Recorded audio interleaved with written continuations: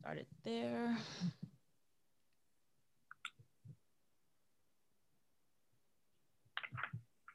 I made it around the world and came back with stories to tell.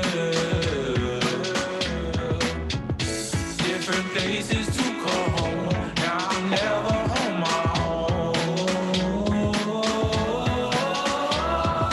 Salutations to my people hitting foreign nations. Food traveling shit, moving to live.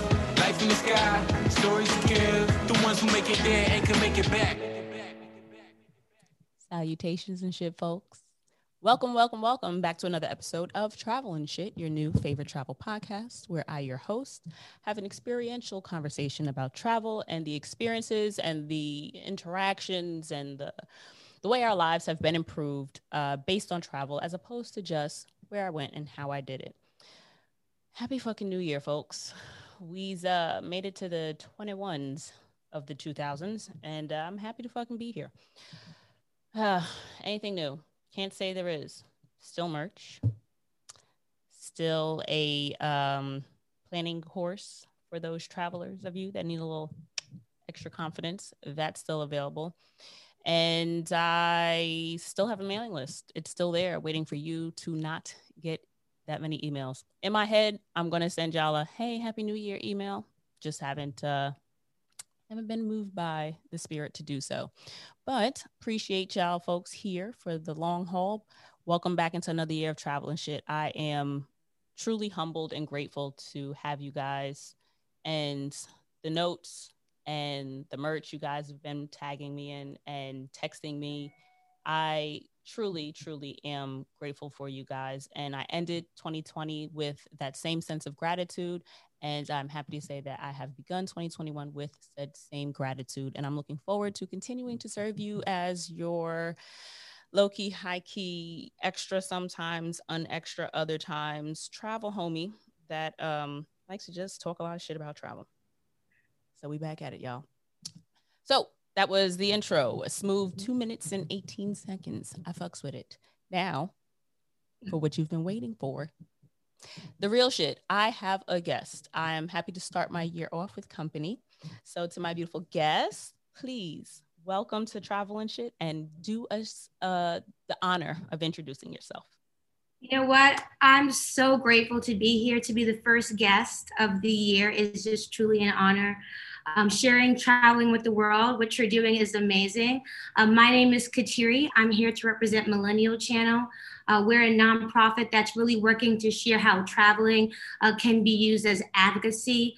A lot of Black millennials and brown travelers are traveling the world every day. I mean, at a rate that we just really can't keep up with it. I mean, just the amount of money that we're spending on travel is huge. And so I really think that there's so much that can be done with that. So I'm really happy to be here to talk with you about, all the great things that come along with just traveling. And traveling is fun. So that just goes to say that advocacy is fun itself.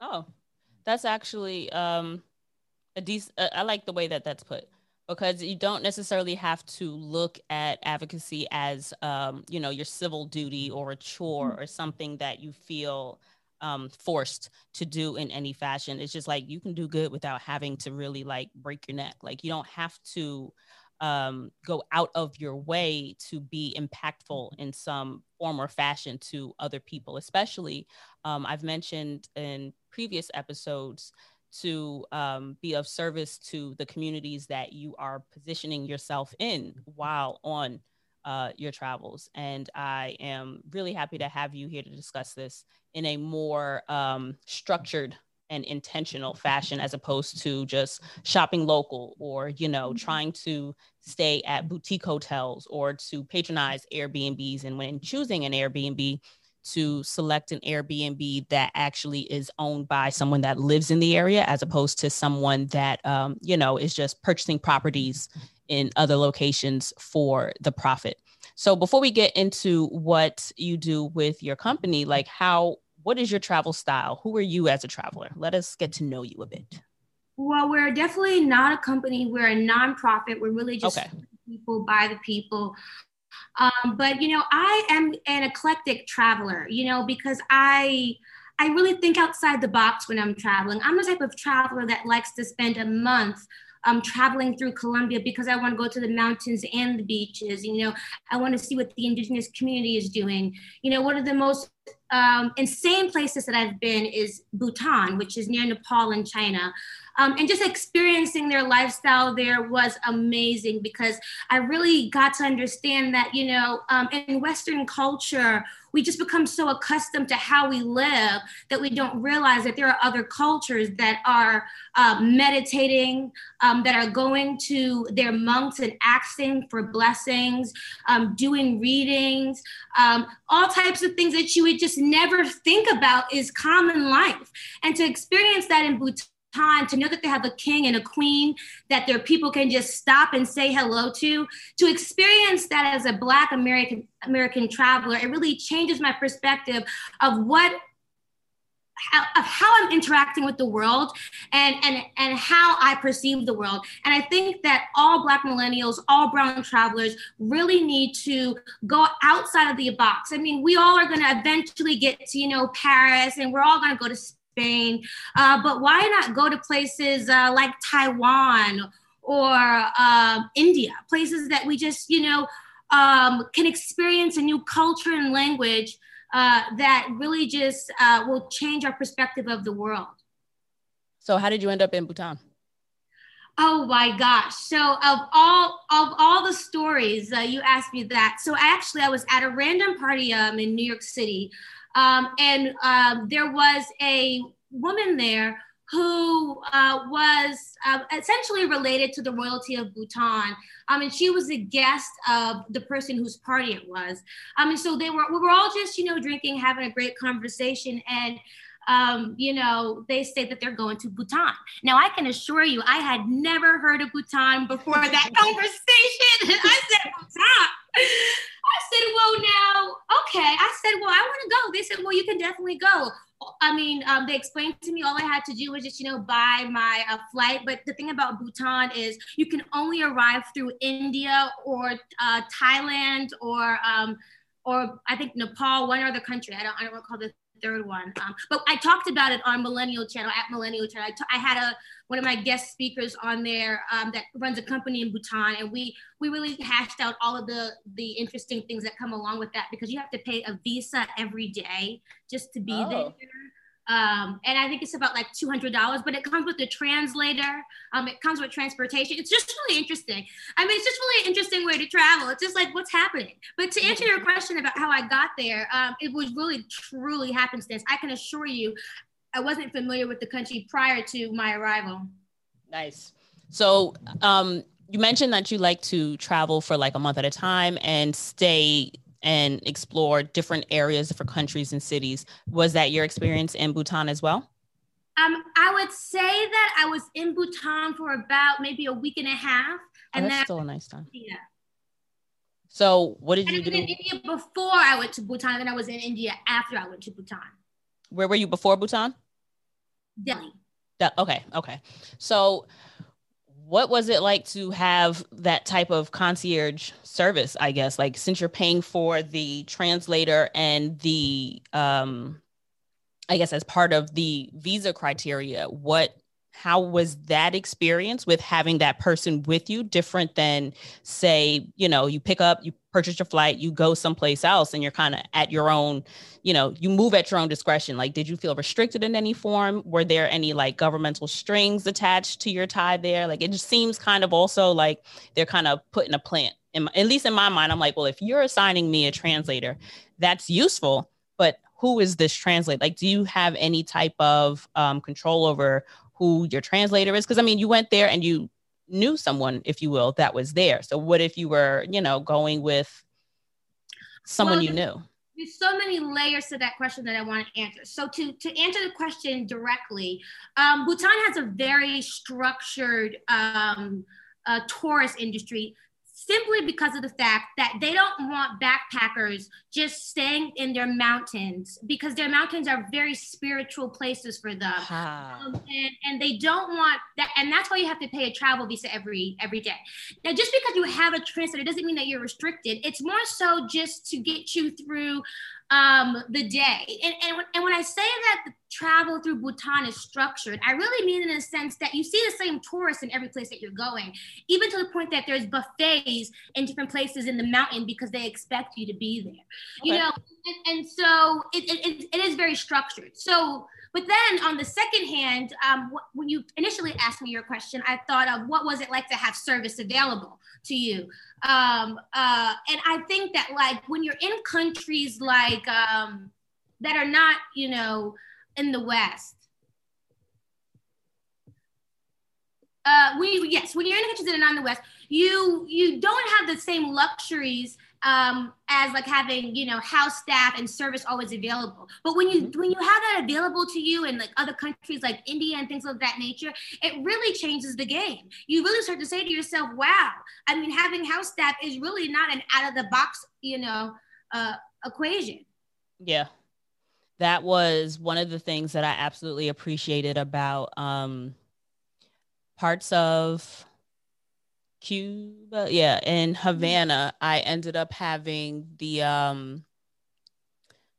husband and wife that owned the second property that I stayed in. Every morning they came and made me breakfast, and you know, like they cleaned up after themselves making breakfast. They made sure that if I didn't need any towels or any linens or anything, so it wasn't that I wouldn't say that they were like staff, but like I had breakfast every morning. Same thing in Bali. The few days that I was up late enough, because most days I started super early because I did like a sunrise hike and I did something else that was like wild early or whatever. But for the days that I was able to wake up and enjoy a breakfast, the man that owned the house would come cook, make sure I didn't need anything, didn't need to drop anything off, didn't need to, like, it was just that level of, oh, I don't have to do it myself. And it's not that it's one of those things where in my mind, from my experience, I'm not a luxury traveler because I can't afford luxury travel. But you realize how much you actually can afford when you go to countries outside of your I don't know, what's the most appropriate way to put it in terms of the way America, most of Europe functions. You know what I mean? Like, I don't know if I want to say third world, but you get what I'm saying? Like, you can go to so many other countries. Stature. And so there's different statures of, you know, yeah. the economy. But you know, one of the great things about being in New York City is that you get great travel deals when you're flying all around the world. So that's one of the great things is like, you're always going to be able to travel somewhere. I mean, even at the last minute. And that's one of the great things about, you know, having access to international hubs. Mm-hmm. That's one thing that I learned to appreciate. I want to say it was last summer or 2 summers ago. I was trying to find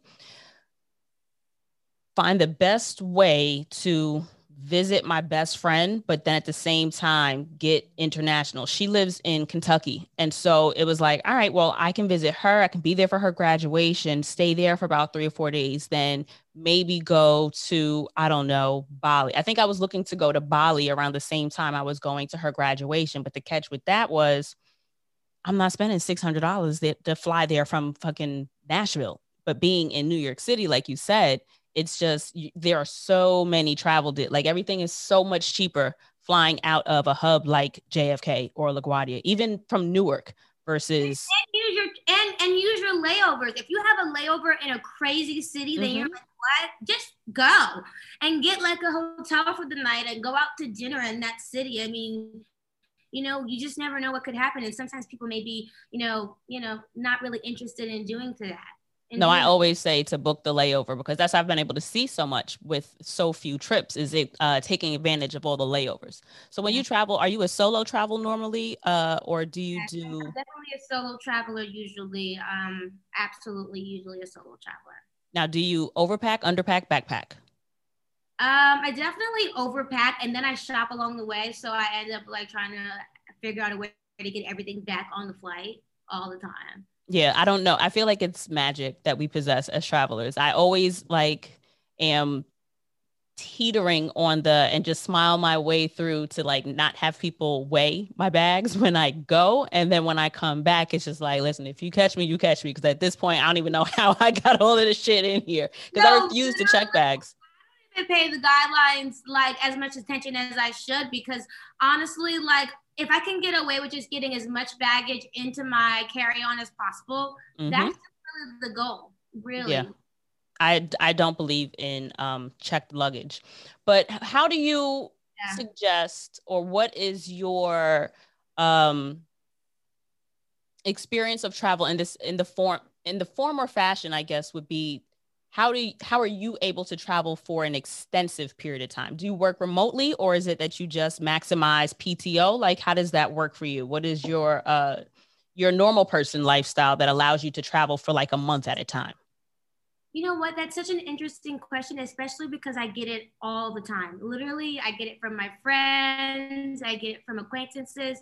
And I think that traveling is just so ingrained in my lifestyle and everything that I value that it's not something that I have to include in my life. It's something that is everything else has to be scheduled around my travel.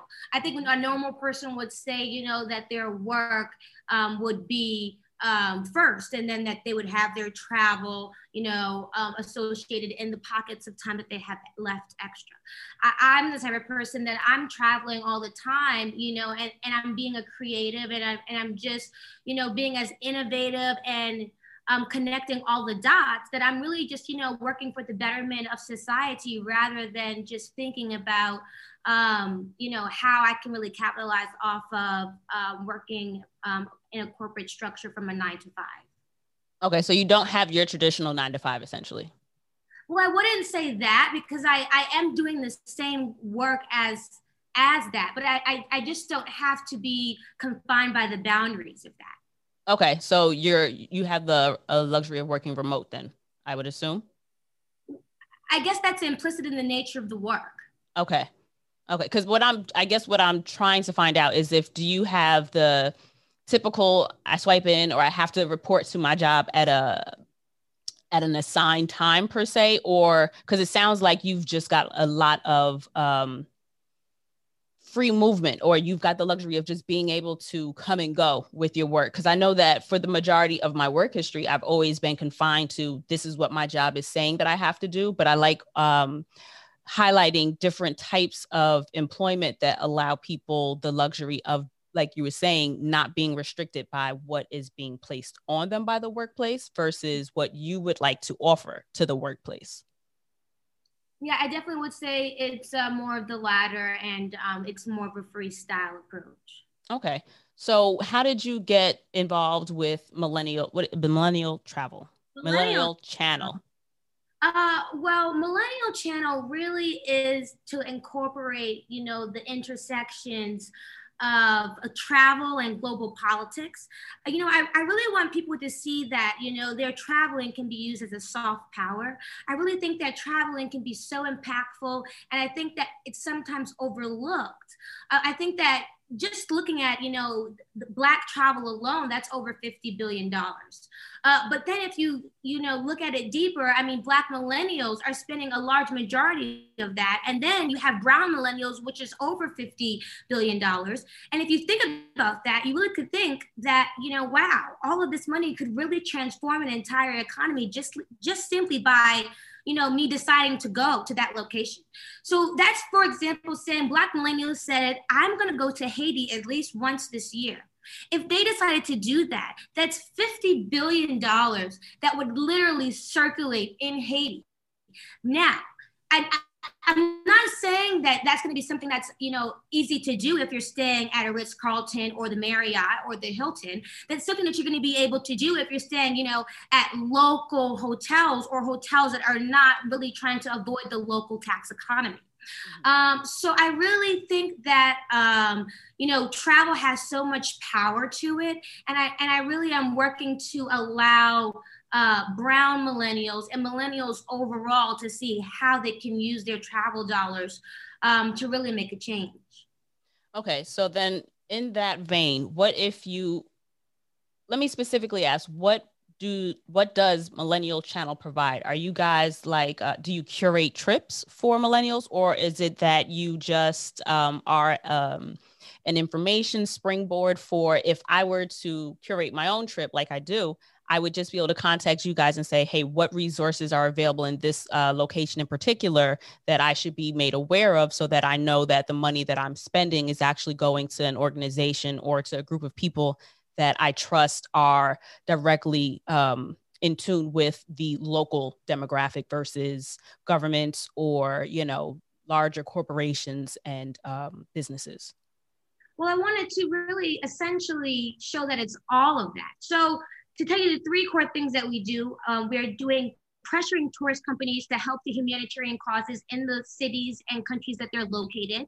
If they have the resources and they have the money to help refugees and they have everything that's needed, why are not the tourists pressuring those companies that they support to help, the refugees? We want to also dismantle this cliche colonial vision of brown countries. A lot of people are understanding that brown countries are second and third world countries, but they are those things, or they have those characteristics simply because of the fact of this cliche colonial vision that was supposed to it was supposed to be. And because of that, and because it's a failed colonial vision, in that sense, it now has all of these negative characteristics. So we want to really destroy that. And then we want to educate and mobilize travelers on how to use their traveling as a soft power and a political act. And so we're doing a lot of things.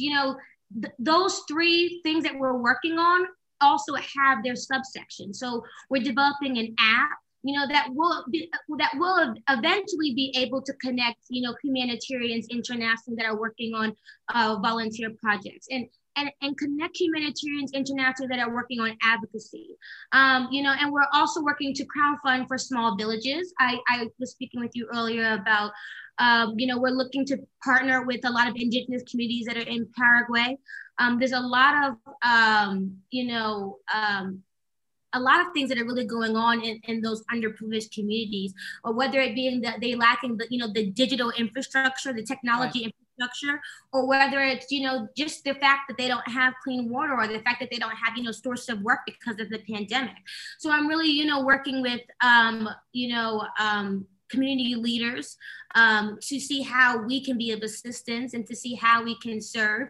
One of the things that we are not doing is just assuming how we can be of service. We actually are trying to get into contact with these people first and say, hey, what's going on there and how can we be of help? I feel like a lot of times we have these NGOs that just assume they understand the infrastructure and how they can, make it more Western, but I'm really not trying to Westernize that indigenous community. I'm really working to see how I can provide, the resources that we have and the resources that we are going to be presented with, and transition it to them so that they are able to, further thrive. And then we want to just, overall just encourage travel to places that people would never think about going to. Like I said, Bhutan. I wasn't afraid to go to Bhutan. When someone said to me they were going to Bhutan, I said, I'm hopping on the next flight.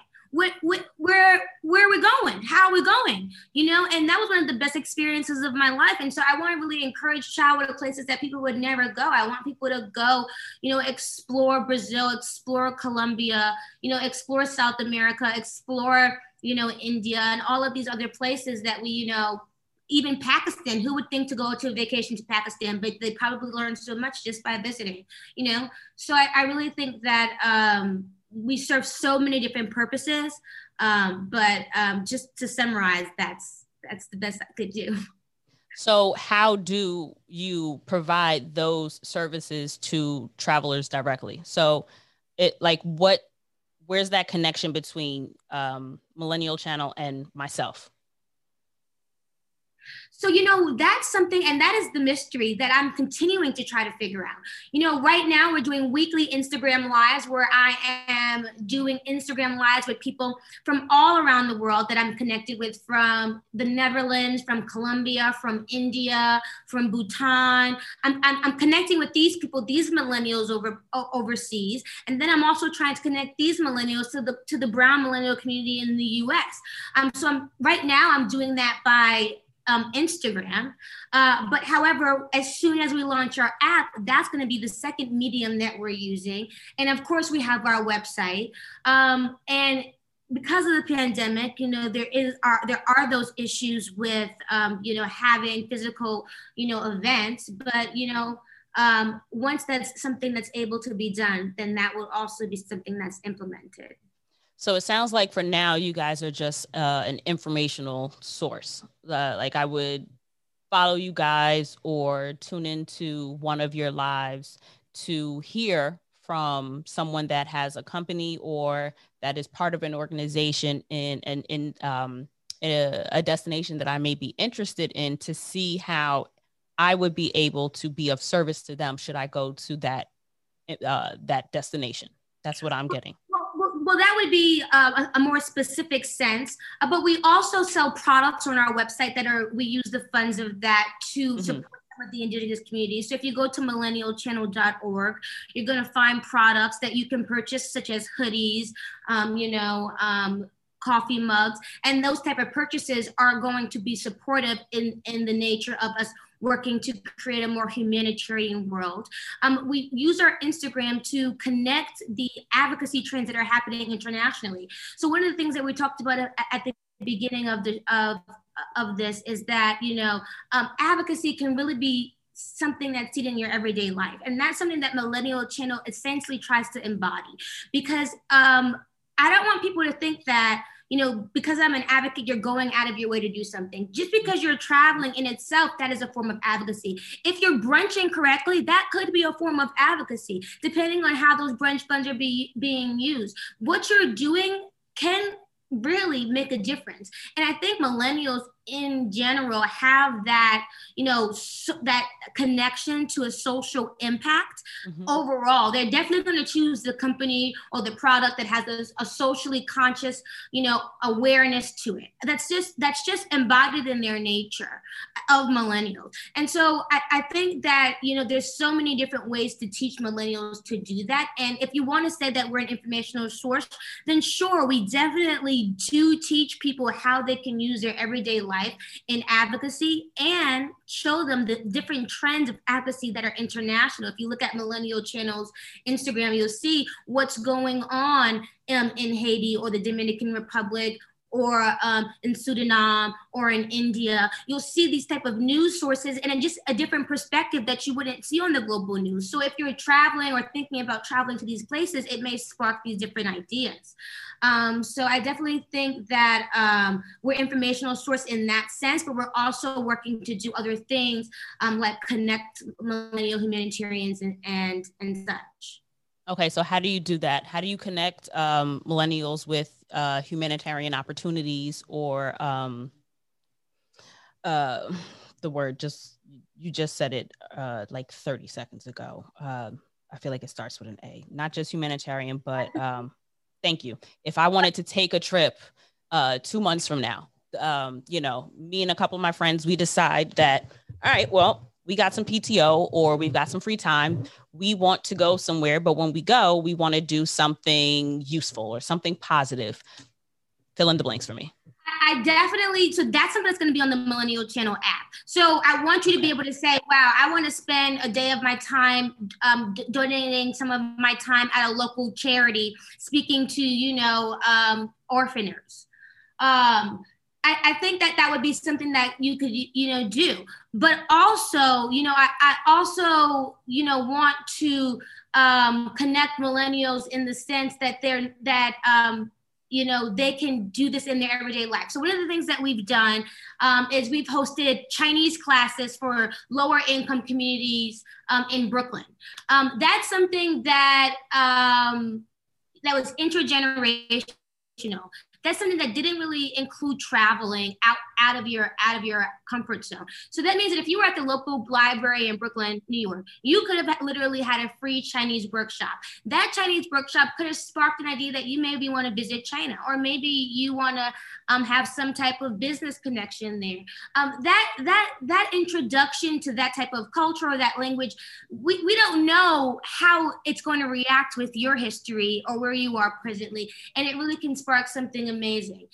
So we're doing it by showing people how how to interact with advocacy in their local communities and how to interact with advocacy in their international communities.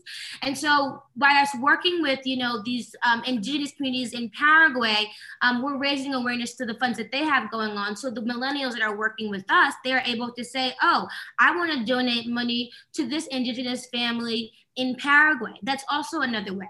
So there's many different ways that, we're working to support millennial advocacy overall, internationally and domestically. Okay, so it's interesting that, for me at least, that politics is also part of your platform. I've often debated with going to certain destinations based off of some type of political uprising or political something or other going on in other places. Particularly what comes to mind is DR. I am really hesitant on going to DR strictly because I know how their tensions with the Haitian community are. I'm not Haitian, but I've had friends that thought I was Haitian for years, and a bitch was flattered. But that being said, it's like I've known people that have traveled there and, had really uncomfortable situations arise where they've seen a lot of brutality and just assault outright, that it's just like, all right, well, y'all are lighter than me. And you guys, by the grace of God, didn't get involved in what was happening right in front of you. But if I show up and just keep my mouth shut, you know what I mean? Like as soon as I open my mouth, you'll know I'm American, but I don't ever want to put myself in a position where that's what saves me. You know what I mean? Mm-hmm. And I also didn't want to ever feel like I am going to be, I don't know. It's just something about it where I don't want to feel as if I am supporting a government or an institution, because again, I'm showing up just as someone who has no real strong idea of what's going on around me. Like I show up, I check into my Airbnb, and I go to my different excursions that I book on Airbnb.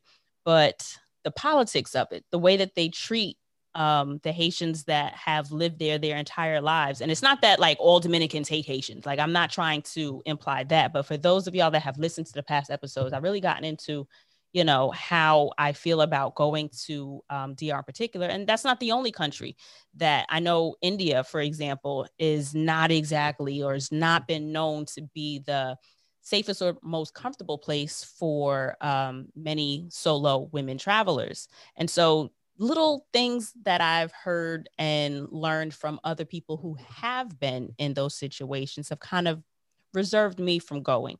In terms of the politics of it, how are you a bridge between a traveler and the politics of a destination that I'm considering going to? Like, do you guys, what is your stance? Do you try to just educate and let people make the decision on their own? Or do you guys take the route of, here is where you do not want to go because of X, Y, and Z political reasons? What is your function in that? Well, I think it's something completely different. I think we're turning it on its head, and we're definitely saying that traveling itself is a soft power and political act. Just the usage of travel, is a persuasive approach, of international relations, a bridge between culture and languages. And that is what politics is. That's what global politics is. And I think that, if you are an economic bloc, and you are traveling, then you have more power than you realize. I think that if you can bring, if you can transform an economy into a thriving nation, that is politics in itself. And I don't think that, Millennial Channel is used to analyze the different political structures of each country and see how it's safe or not safe for each traveler to go at a time. It's definitely going back to what you said, an informational source, or something that really is helping people connect the dots and realizing, how their travel can be impactful. I mean, if you are going, if you're arriving at an international airport, just the clothes that you have on are extremely impactful. You are interfacing with the world. You are essentially on a global stage by being at an international airport, whether you're in Frankfurt, Germany, or whether you're in Taipei, Taiwan, and you have on maybe a shirt that says NSARS. That can spark someone to just look up what that means. I mean, traveling has so many different levels of impact, or whether you decide that you want to uplift an entire community simply by going to all of their restaurants that are in that community at a time, that can transform whether that neighborhood is going to eat that week or not. I mean, that sense of understanding that you're traveling is political can really transform how you use it.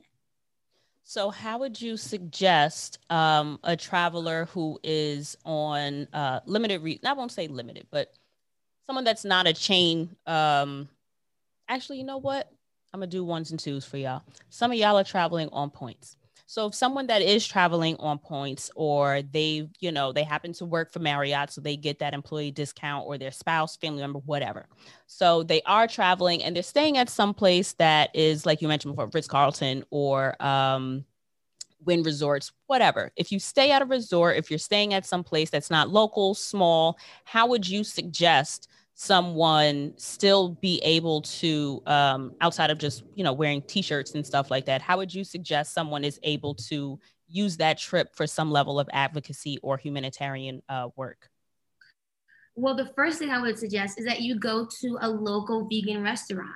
Every community has a vegan restaurant, and that vegan restaurant is more than likely definitely owned by someone that is from that neighborhood, someone that's not only from that neighborhood, but someone that's sourcing their food from local farms from that neighborhood. And that is a chain reaction of you just, being an international humanitarian, in the sense that, wow, all I did was have a juice. Can you imagine? When I went to Colombia, I was stunned at the amount of vegan restaurants that were available. I'm a lifelong vegan. I was raised vegan. I'm vegetarian now. But I would not think that when spending my month in Colombia that I would, interact with so many vegan restaurants, to the point where I was like, wow, they have better quality vegan restaurants than they do in the States. The food is sourced from the local farm, so it's definitely fresh, definitely high quality. And I think that even to the point where they have, vegan burger restaurants that are just solely for vegan burgers. Okay. So that'll be the first thing, that you can do. The second thing is, as I always said, start local. How about one of the things that you pack in your suitcase be a local brand or a local sustainable brand, and then you're taking that brand international just by having it in your suitcase, whether that be a local water bottle brand, or whether that's, a local wax company, or a local candle company. Having that with you and bringing that abroad, that's a dream for the community itself, or that community at least, to think that their brand is now traveling, borders. That's actually a really good point I never considered. So thanks for that, Jem. What ways would you suggest that someone who may not necessarily be looking to actively do something like tangible, hands-on advocacy, or humanitarian? Like, I don't want to go and volunteer someplace, but I want to find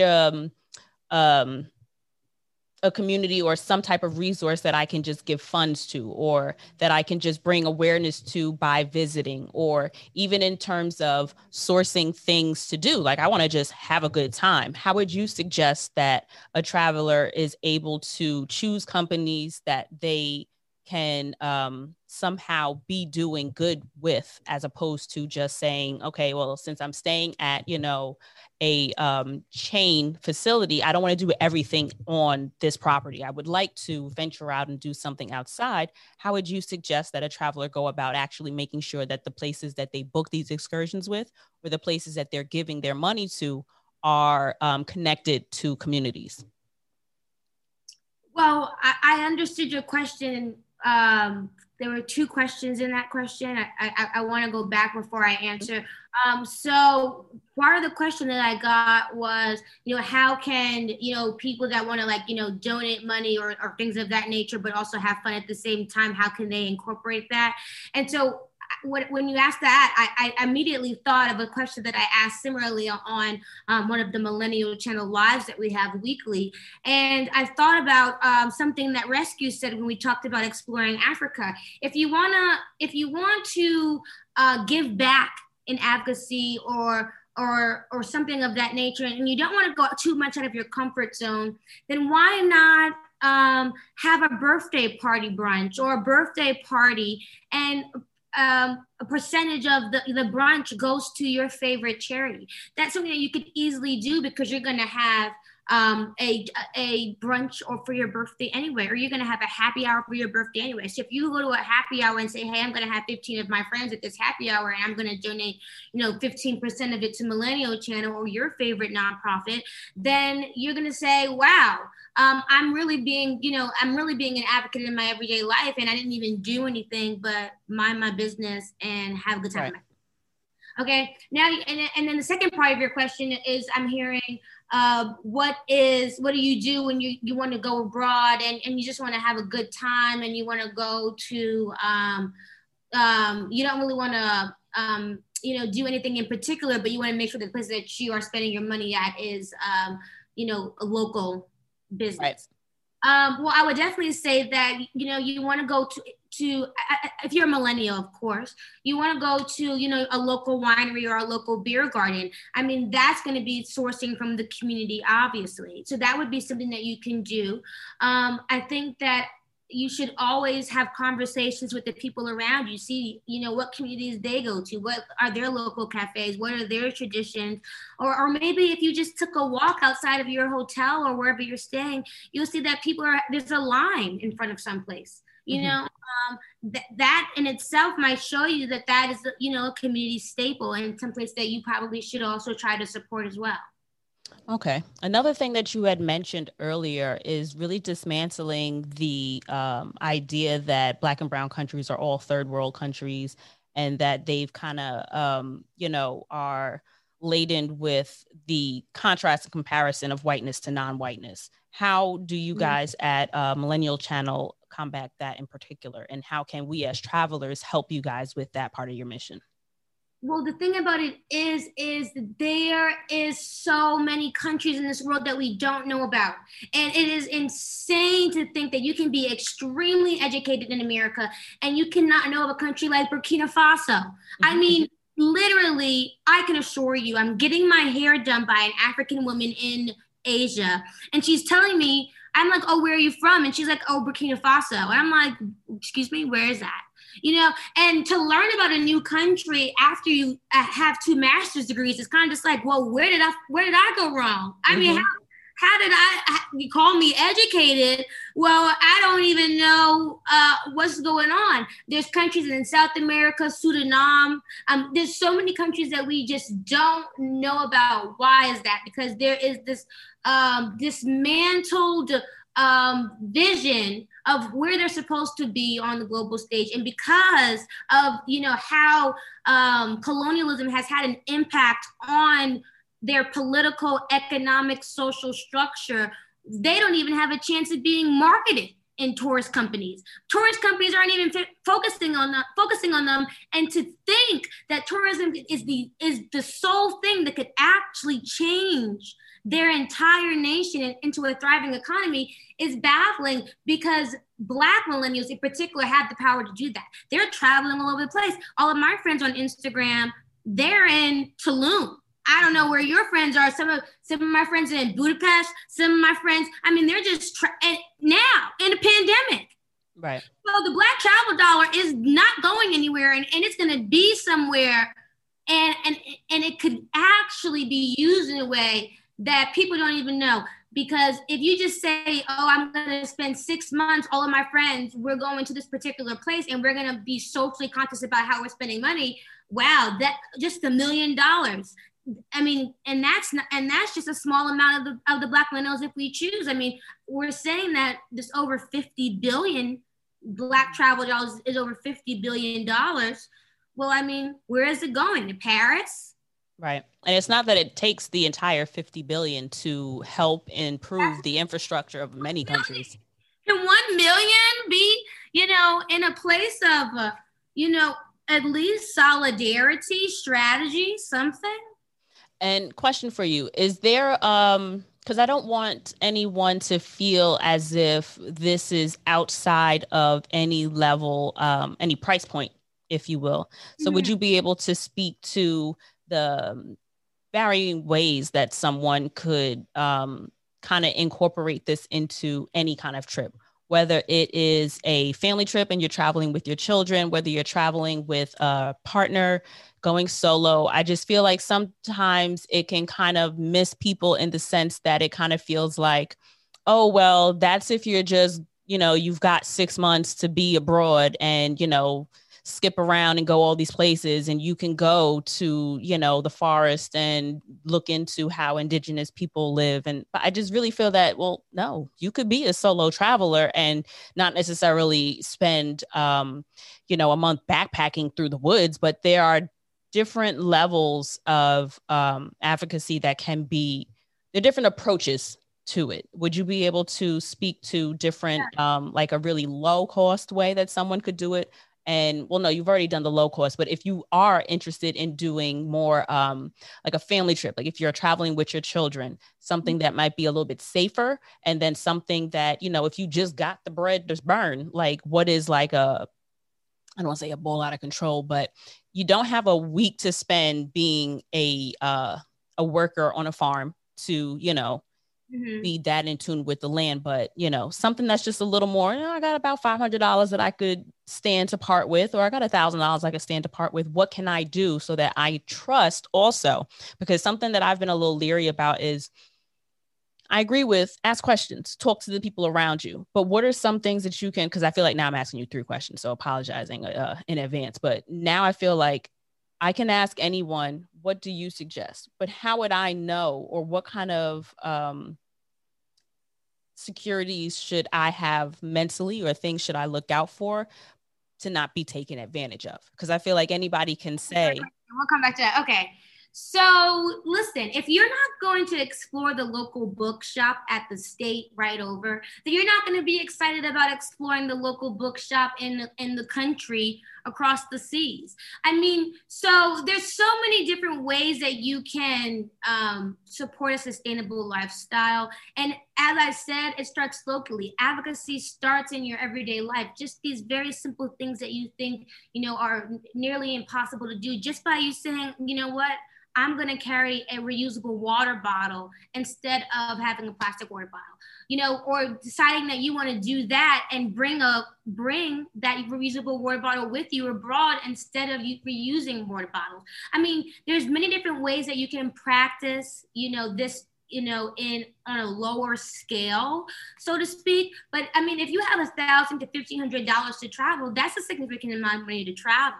That's definitely an amount of money that you can definitely go overseas. I mean, depending on where you are, you can get a flight overseas in economy for about $600. So depending on how you want to live abroad, or depending on where you're going, you can arrange for your stay to be about $300. I don't know if you're going to a place that you have friends or not, but I think that there are definitely, and I'm sure that there are German backpackers somewhere that had a blast with just $1,500 and hit a few countries with just that little bit of and so in regards to staying safe when you're traveling and making sure that you're not being taken advantage of, I mean, you just have to have that sense of street smarts that you would in your own city. I mean, I definitely don't think that, I mean, as someone like myself, I wouldn't say that I am the proponent of safe travel so to speak, because I'm a very free spirit and I'm enjoying my travel and I'm in meeting new people and I'm having a blast. So I'm the last person to give advice on how to stay safe and protect yourself 100%. However, Thank you for I that definitely honesty. but however, I would say, that I've survived thus far, and I have tons of friends in all types of cities just because of the fact that I was open to the situation, and I've met friends that have been my friends for years, and I keep those connections. And when I go back to those cities, I'm able to visit them and things of that nature. So you shouldn't be afraid to make those connections, but you should also,